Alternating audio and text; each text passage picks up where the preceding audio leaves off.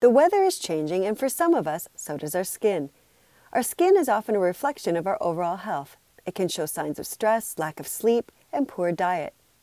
How do we take best care of our skin during this time? Here are some quick skincare tips. Exfoliate at least once a week.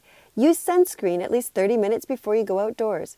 Drink plenty of water to keep yourself hydrated inside and out. Get a good sleep.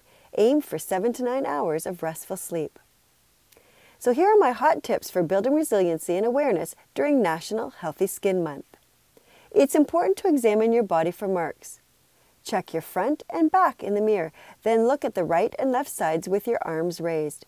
If you find a spot, look for things like one half is unlike the other half, an irregular scalloped or poorly defined border. If it varies from one area to another, has shades of tan, brown, or black, is sometimes white, red, or blue, then you may need to be concerned. Look for anything that is changing in size, shape, or color. Early detection is the key.